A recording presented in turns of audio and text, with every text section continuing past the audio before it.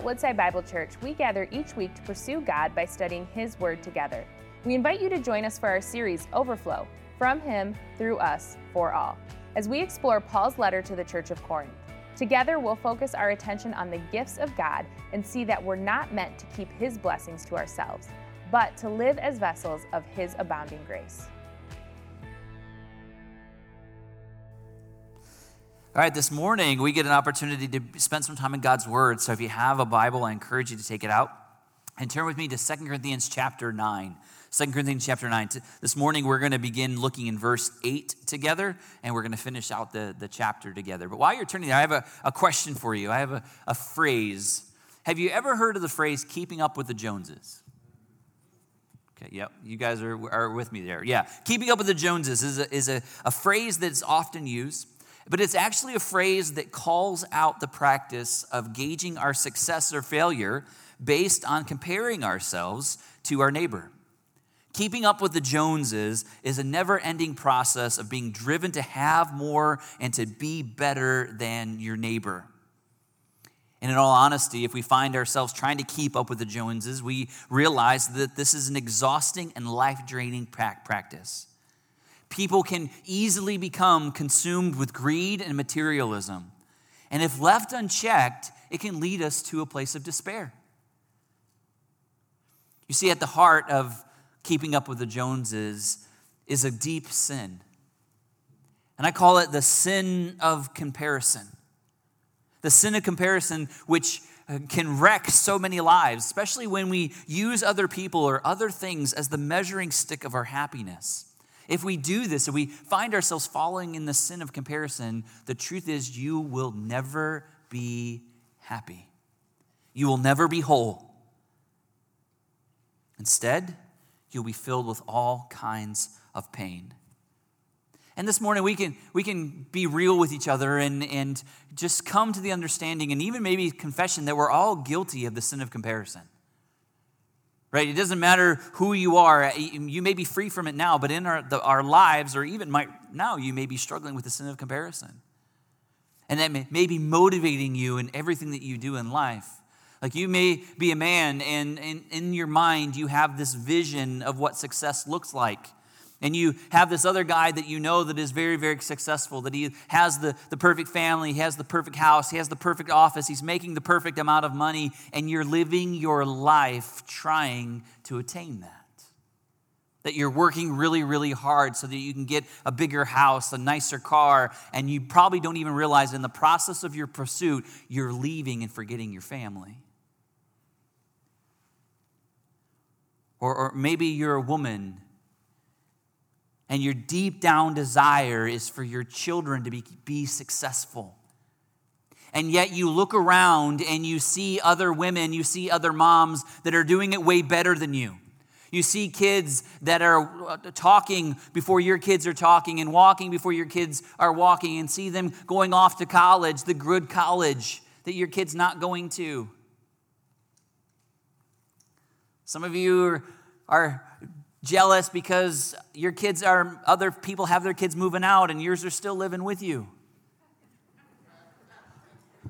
Some of you caught that. Right, and there's this real thing that's going on, especially in moms right now. It's called mom guilt. That moms carry the weight of this guilt because they feel like they're not good enough, that they don't do enough, that they're not smart enough, that their kids aren't successful enough, and they carry all of this guilt with them. It all comes from the sin of comparison. Or maybe you're a young person and you live your life completely immersed in social media. And while you're inside of social media, you see people with perfectly filtered lives and perfectly filtered bodies. And when you pull away from those social media, you begin to look at your unfiltered life. And you think you don't measure up. You think that you're not good enough. And then you begin to experience this deep shame. And it causes you not to reach out for help, but it causes you to isolate yourself more into yourself and more into your mind. And you begin to believe lies about yourself, that you're not good enough, that you're not beautiful enough, and that you're not precious. Or Or maybe you're a single person here and you find yourself being filled with anger or maybe even a feeling of despair every time you see one of your friends get married.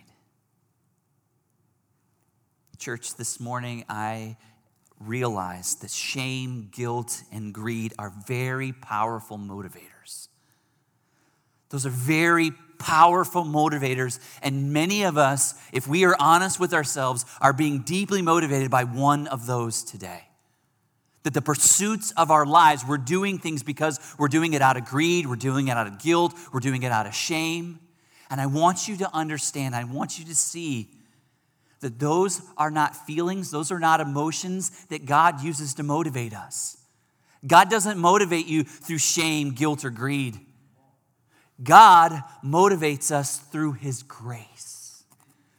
And that's what I want us to see today as we've been walking through this beautiful passage that Paul has written to the Corinthian church. He's wanting to talk to them about where their motivation comes from. And as we've been talking about this overflow, we've been looking at the fact that God's grace has been lavishly poured out into our hearts, into our lives, so that as it wells up inside of us and fills us, that it begins to overflow into other people's lives. It overflows into us being able to be generous into others' lives. Today, as we're going to conclude this series, what I want us to see is that God gives so that we can give. You're going to see a beautiful thing as this passage unfolds today of God's picture of generosity and God's picture of grace and how that moves us not into isolation. When we truly understand the grace of God moving into our lives, what it does is it doesn't just stay with us and give us contentment and give us peace and give us an understanding of just being whole. But what it does is it overflows out of us. It actually brings us together. It brings us together in a beautiful picture of community. It extends our spiritual family and it increases the praise of God, which is what we're going to see. So today, as we look at this passage, I want us to see two truths that will help us grow in the area of generosity. The first truth is found in verse 8. Look with me as we read it together. Paul says, "And God is able to make all grace abound to you, so that having all sufficiency in all things at all times, you may abound in every good work. As it is written, he has distributed freely. He has given to the poor. His righteousness endures forever.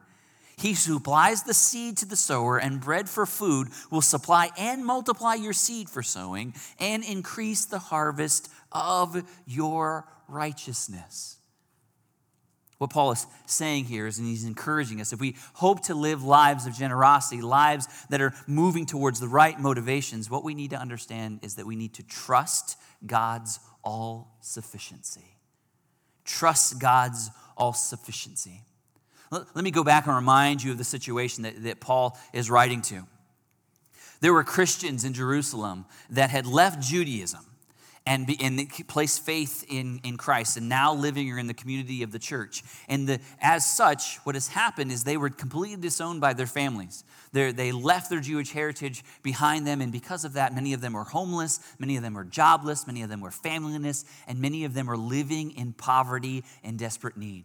And Paul sees the desperate situation of his brothers and sisters in Jerusalem, and he sends a call out to the churches in the surrounding area and says, "Would you give to help offset their need?" And so as the word's going out, the word actually gets to the city of Corinth, the people of Corinth. And they hear of their brothers and sisters' needs in Jerusalem, and immediately they're very eager and they want to help. They want to dig in and they say, "We want to be a part of this." But now Paul is writing this letter almost a year and a half later, and they have yet to follow through with their gifts of giving and generosity. And so Paul is writing to them now, and it's interesting that Paul is writing to them now, and to motivate them, he never uses shame. He never guilts them into giving. Especially in the time, in the culture, the Corinthian culture of the time, there were two main motivators that everyone lived by. So every Corinthian, part of their culture, they were motivated by two things. One was honor, right? Everything that they would do would be due to maintain or increase their honor. Their name was important to them. So they wanted to make sure that their name was a place of honor, and that their reputation was always being built up, and that everyone knew that they were an honorable person. The second powerful motivator in the Corinthian life was shame. Right? Shame was a huge thing. If you lived a shameful life, that would dishonor you. And so people would try to avoid shame as much as possible. And it's interesting that Paul never motivates them through honor or shame. Instead, what we see here is he motivates them through the character of God. Look at what he says in verse 8. He says, God is able to make all grace abound to you. In this passage, you got to see the word all. How many times is it there? It's numerous times, right? And that word for all is translated from the Greek word that literally means all, like the whole totality of everything. And so Paul is using this word, God is able to make all grace abound to you. The God that we serve is not a God of scarcity, but he's a God of abundance. And God has the unlimited ability to bestow grace on every believer. But not only is he able to do it, God promises that all believers will have all they need in all the things that they need at all times. Do you see that? God promises you, if you are a believer, a follower of Jesus, that you will have all that you need at all times and in all things. This is a bold promise that the God of the universe makes to you and makes to me. Believer, hear the word of the Lord today. God has given you everything that you need. And everything that you have is good, and everything that you have is enough. You don't need a new job to be happy. You don't need a different spouse to be happy. You don't need a new roommate to be happy. You don't need new kids to be happy. Everything that God has given you is enough. And it's good. And actually, God has given you an overabundance of what you actually need.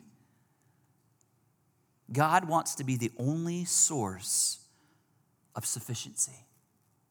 This is what he's saying. I have enough. I want to be your all in all. I'm all that you need. You don't need all these other things because you can pursue all of those other things, and all they're ever going to do is produce more guilt, more shame, more greed. But instead, if we pursue God in his sufficiency, we have all that we need. Now, it doesn't mean that God is going to give us all that we want. Right? Sometimes God does. Sometimes by his grace as he overflows us with his love and the things that we need. But God does sometimes grants us with extra measure of grace. He sometimes gives us our desires, but he promises to give us our needs. We have all that we need so that we may abound in every good work. Do you see what Paul is talking about there? Paul uses this idea of righteousness, and righteousness is a word that can have different connotations with it, right? Like, so God is righteous. That means he is holy, he is pure, he is the standard to which everyone lives. And so it's like this inner understanding of righteousness. But what he's saying is this righteousness has been poured out into us through Jesus, right, so that we become the righteousness of God. Then when we have this righteousness, when we have right standing with God, then we can go and live out acts of righteousness. Good things. God saves us, gives us his grace so that we may go do good works. And so this works are works of righteousness. Now, sometimes people get this a little mixed up, and they feel like they have to do good works in order to get righteousness so they can be right with God. You see, that's going backwards. Right? And that's not what Paul is saying. Paul is saying is the righteousness of God has been given to us through what Jesus has done. And now that we have this righteousness, we can go do acts of righteousness. So God has given us everything so that we may do every good work. We have all that we need so that we can be free from worry. We can be free from greed. We can be free from guilt. And we can be free from shame. You see, the sin of comparison causes us to doubt that God is good and what God has given us is enough. And when we fall into that sin of comparison, it hinders us from doing the good that we want to do, that God wants us to do. And in essence, when we stop the goodness of God in our lives and we look at what other people are doing and compare ourselves to other people, what it does is it causes us to seek control. Right? When we think God is not trustworthy, when we think that He's not given us things that are good enough, then we want to step in and we want to control the situations. I had a conversation this week with one of our longtime saints of our church. And as we were talking, she was sharing with me about the difficulty as her kids are growing up and the difficulty as she watches her grown daughter make some bad decisions. And she was confessing and just saying, that in those times she understands that like God is sufficient enough for her. Right? God is sufficient enough for her, but sometimes she doubts that God is sufficient enough for her daughter. You guys follow me? And so what she has a tendency to do is many times she wants to step in and she wants to fix and she wants to control the situation so that her daughter can be free from pain. Her daughter's an adult, right? And so she struggles with this. And so many times, and parents, we can be guilty of this too, that we want to step in and we want to control and we want to fix things. We want to keep our kids from all kinds of pain. And we, if we are not careful, will run the risk of being God in our kids' lives. That's dangerous. Your kids don't need you, they need God. Anyways, that's a side. Anyways, so we get into this conversation, and she was sharing with me about just this challenge. And sometimes as she watches her kids and she grieves their decisions and she's tempted to step in, numerous times she hears the voice of God say this. And you may want to write this down because this is golden. She hears the voice of God say, I can't work on her if you keep interfering. You following me? God says, I can't work on her if you keep interfering. If you keep getting in the way and trying to control the situation and fix this and fix that, then we leave God no space to step in and do what God wants to do. Because at the end of the day, don't we want our kids to love God? Isn't that the most important thing? Because our bodies are going to fail. We're going to mess up. But God never will. When we trust in God's all-sufficiency, it frees us up to be agents that God uses to bless others. This is why in verse 9, Paul quotes Psalm 112, verse 9. See, it's God is the one who gives to the poor, even if it is through our hands. In essence, of all things of righteousness, all good things, God is the cause of all good things. And the effects is that the poor freely receive. So God gives out of who he is. And in verse 10, we see that it is God that gives the seed. The Corinthians are the ones that sow what they were given. God gives the bread. So the Corinthians are able to share the bread with others. God supplies more than enough so that his righteousness would be extended through us.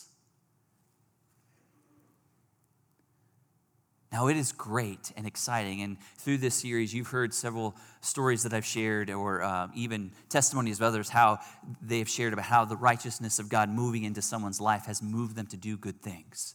And it's exciting to be on that end. It's exciting to be on the giving end of God's righteousness. But God also calls us at different times to be the receivers of God's righteousness. There was one time in my life, I've been blessed by the Lord in so many ways, but there was a time in my life back in college that I was praying about what God wanted me to do for my summers because I promised to give every one of my summers while I was in college to the Lord, to do whatever he wanted. And as I was getting ready to get into the summer, I learned of an opportunity to be a part of Athletes in Action, which is a missionary team that goes and uses sports as a platform to share the gospel. And so I was immediately excited about that because I was a runner in high school and college, and I wanted to use that gift to glorify the Lord. So I began praying about that, and the opportunity came about that I was accepted, and I was able to be on the Athletes in Action team that was going to spend the summer traveling through Europe doing different track meets. And I was super excited about that, but there came a challenge with that. I had to raise like $5,000 for the trip. And I was a poor college student, and I looked at my bank account, and there was no money in there that could provide for this trip. And so I was placed in a place of where I had to trust the Lord. And so I began praying, God, please provide this money. God, please allow me, if this is part of your will, then allow me to raise the money.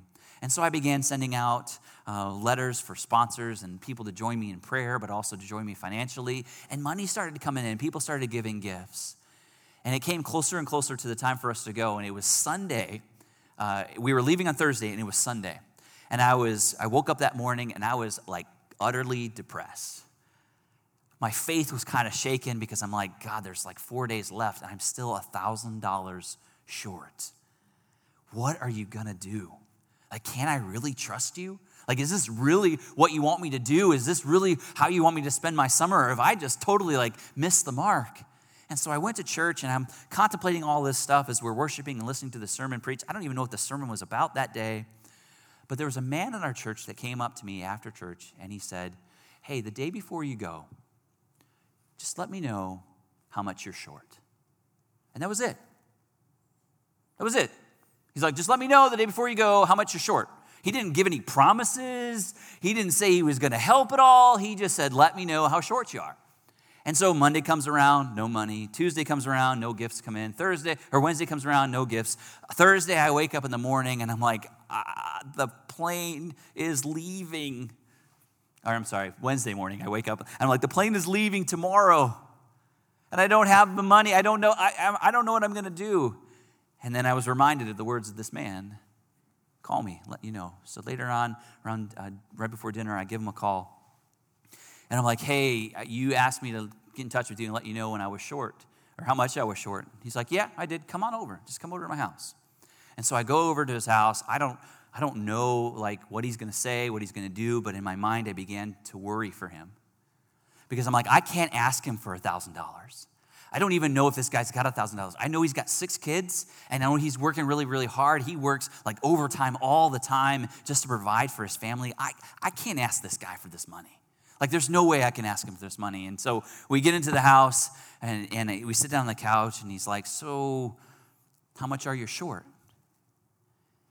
And sheepishly, I say $1,000. And he says, hold on a minute. So he disappears, goes upstairs or someplace else in the house, and I'm in that moment, like, worried for him. I'm like, he can't, there's no way, there's just no way. There's no way, I can't do this. He comes back, sits down, hands me $1,000 in cash. And I was overwhelmed. I was overwhelmed on many reasons. One, I was like, I can't accept it. Like, I can't take this gift from him because it's going to take from what he needs for his family. And he could tell that this was hard for me. I probably was tearing up. And he looked at me and he said, God told me to give this to you. Don't take my joy away, and know that the Lord will provide for my family as God is providing now for you through me. And I had an overwhelming sense of peace. You see, when we trust in God's all-sufficiency, when we truly trust, it frees us up to be generous in all areas of our lives. Right? When we know that God is who he says he is and God will do what he says he will do, it gives us freedom that we don't have to feel guilt and shame and worry and all of those things because none of those come from God. But grace and acceptance and love come from God. And just as powerful as shame, guilt, and greed motivate us, we need to be reminded they don't come from God, but it's God's grace that motivates us to give. It's because of his riches that have been poured out on us through Christ that we can give. I love 2 Corinthians chapter 5, verse 21 that Paul writes a couple chapters before this. This is what Paul writes there. He says, for our sake, he, meaning God, made him, Jesus, to be sin who knew no sin, so that we might become the righteousness of God. Let me read that again. For our sake, he made him to be sin who knew no sin, so that we might become the righteousness of God. There was an amazing exchange that took place on the cross that many of us miss the gravity of it. Right? We know it in our head. We know that Jesus came to live a perfect life, and Jesus went to die on a cross to pay for our sins, and went to a grave and then was raised again, and his sacrifice was found to be enough. We understand that, but sometimes the reality of that, we don't allow it to be absorbed into our hearts and into our lives, and the truth of Jesus' sacrifice stays on a paper. But when we really need him, we need him to be in our lives. And the truth of this passage is there was a great exchange that took place on the cross. Jesus took our shame and gave us honor. Do you believe that? Jesus took our shame and he gave us honor. He took our poverty and made us rich. He took our guilt and gave us grace. He took all of our unrighteousness of our old selves and gave us a new righteousness and a new self.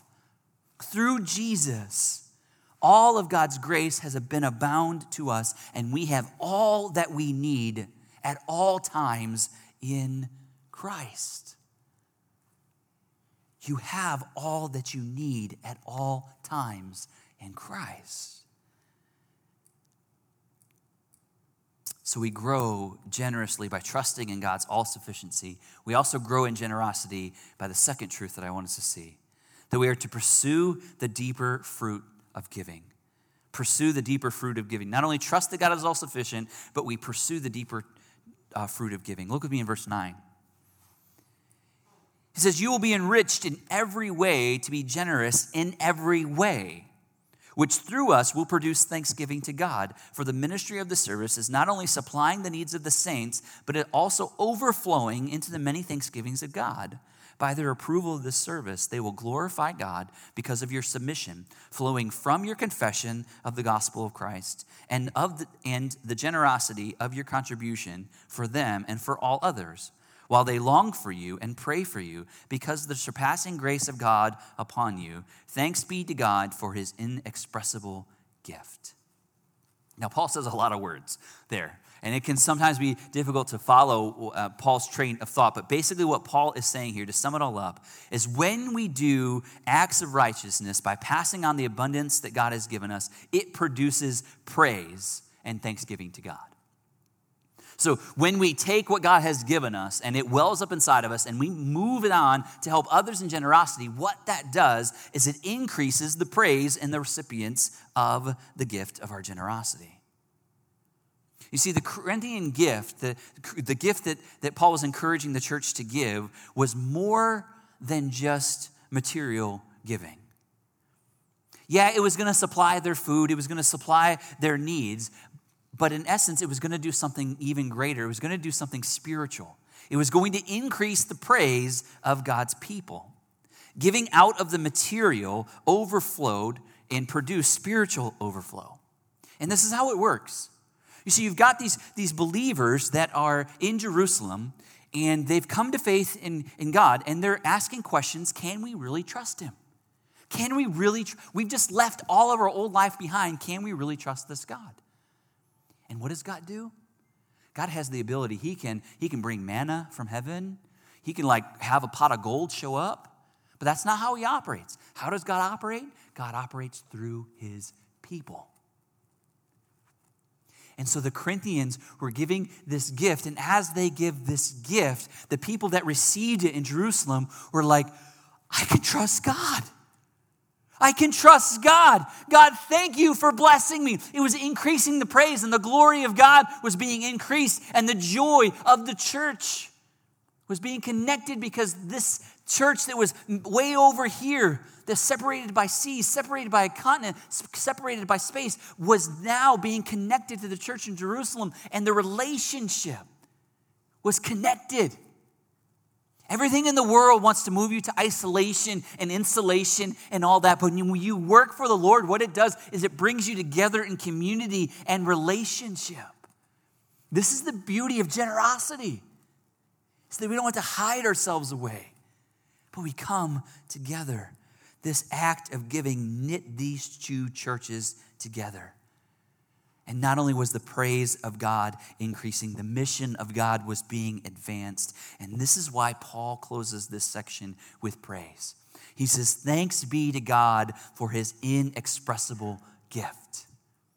This inexpressible gift that he's praising God is the gift of the gospel. It's the gift of Jesus. And those that had experienced it were able to understand that he is enough, they have enough, and they can share with others. And now the sufficiency of Christ bonded them all together. God supplied for their needs in Jerusalem by supplying for the needs of those in Corinth. You know, sometimes we may never know the outcome of our generosity. We may not know how when God's righteousness comes into our lives and it overflows into righteous acts, we may not see the results. But sometimes God gives us the grace to be able to see the results of generosity. I want to share with you the rest of the story. You see, a Wednesday night I got that gift and I was able to go on my trip. And so Thursday morning I get up and catch a plane and we go over to Europe. And that next Sunday, I was in Europe, and we began our ministry. We went to a track meet, and I won the race. It was great. It was lots of fun. And that afternoon, I was playing basketball with some kids that were staying in the dormitory where we were at. And the ball goes off the court, and I go chasing after the ball, and there's this little ravine thing, little gully. And I go to run, get the ball on the other side of it, and as I go to jump over that gully, my right leg falls down right in the bottom of that gully. It twists. And I hear like this pop and feel this burn, and I had really, really messed up my ankle, really, really full of pain. My ankle begins super swelling, and I'm in deep pain. And my friends that were all there, part of my teammates, they take me up to my dormitory, and this is what it looked like. So there's my ankle. It's like literally, like that's not ice on there. So that's my ankle. It's really, really bad. And I'm laying there, and as my friends just leave for a moment, I had this moment between me and God, and I'm like, God, why did you bring me here? Like my whole life, I've wanted to take this gift of running and use it for your glory, and now you've taken that gift away. Why am I here? Like all of those people that gave money so that I could be here, now I'm just laying in a bed. I'm going to be on crutches for the rest of the summer. Why did you bring me here? And I got a little upset with God, and I got a little bit upset with myself. But God's bigger than all of that. The very next day, all of my team, they leave the dormitory and they're off doing their training and they're doing their practicing and all that. So I'm all alone. And I'm laying there in that bed, and I hear the guy above me starts playing this song. It's the song Bicycle Ride or Bicycle Race by Queen, but it was the techno version of it. So there was like techno version of it. I want to ride my bicycle. I want to ride my bike. And this guy was playing that song over and over and over and over and over again. And in my mind, I'm like, don't ride that bicycle. I'm going to come up there and break that bicycle if you don't stop with the song. Super frustrated, super angry. I'm mad, and I'm finally get enough courage up. I'm going to go up there, and this is beyond my character normally. I'm going to go up there, and I'm going to give this guy a piece of my mind. And so I get my crutches, and I hobble up the stairs. They didn't even have an elevator. And I go up to the next floor, and I go knock on his door, and I was gonna give it to him. And as soon as he opened the door, I see Tomas come out, and Tomas looks at me and he says, "Welcome." Like, what? He's like, "You have come, and we're going to talk, and all of this." And come to find out, Tomas was learning English, and he was listening to that song to help him with his English over and over and over again. As it was driving me crazy, he was learning English. And so what began as an opportunity for me to exercise my anger turned into an opportunity for me to make a friend. And so we began talking, and we began sharing. He was telling about his life story and how he was away from his family and training on his own and doing all of this. And I had the opportunity to share the gospel with Tomas. And guess what? On that day, Tomas became my brother. You see, Tomas believed in Jesus. And just a simple conversation, he believed in Jesus. I want to show you the next picture. So in this picture, that's me in the middle. You can see the cast on my legs. Some of my team members are around. This is after a race that everyone else had just run. It actually finished at a pub. So that guy in the gray sweater, he's got a big beer in his hand. But that's not the point of the story. So the guy that's across from him, that's above this girl next to the other woman in the red, that's Tomas. Tomas, I know I will see again in heaven. And Tomas was able to hear of the name of Jesus because of the generosity of a guy that was the father of 6 kids.